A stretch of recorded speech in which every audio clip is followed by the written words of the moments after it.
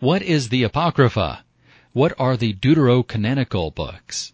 A presentation of Got Questions Ministries. Roman Catholic Bibles have several more books in the Old Testament than do Protestant Bibles. These books are referred to as the Apocrypha, or Deuterocanonical books.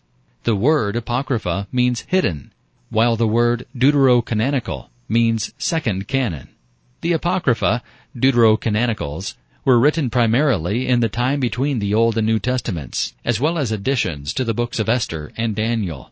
The books are named 1st and 2nd Esdras, Judith, Tobit, Wisdom of Solomon, Ecclesiasticus, Baruch, the Letter of Jeremiah, Prayer of Manasseh, and 1st and 2nd Maccabees. The nation of Israel treated the Apocrypha, or Deuterocanonical books, with respect, but never accepted them as true books of the Hebrew Bible. The early Christian church debated the status of the Apocrypha, Deuterocanonicals, but few early Christians believe they belong in the canon of Scripture. The New Testament quotes from the Old Testament hundreds of times, but nowhere quotes or alludes to any of the apocryphal Deuterocanonical books. Further, there are many proven errors and contradictions in the Apocrypha, Deuterocanonical books. The apocryphal books teach many things that are not true and are not historically accurate.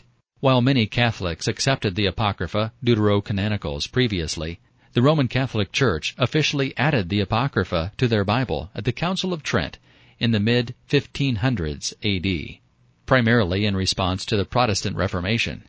The Apocrypha, Deuterocanonicals support some of the things that the Roman Catholic Church believes and practices, which are not in agreement with the Bible. Examples are praying for the dead, petitioning saints in heaven for their prayers, worshiping angels, and almsgiving, atoning for sins. Some of what the Apocrypha, Deuterocanonicals say is true and correct. However, due to the historical and theological errors, the books must be viewed as fallible historical and religious documents, not as the inspired, authoritative Word of God.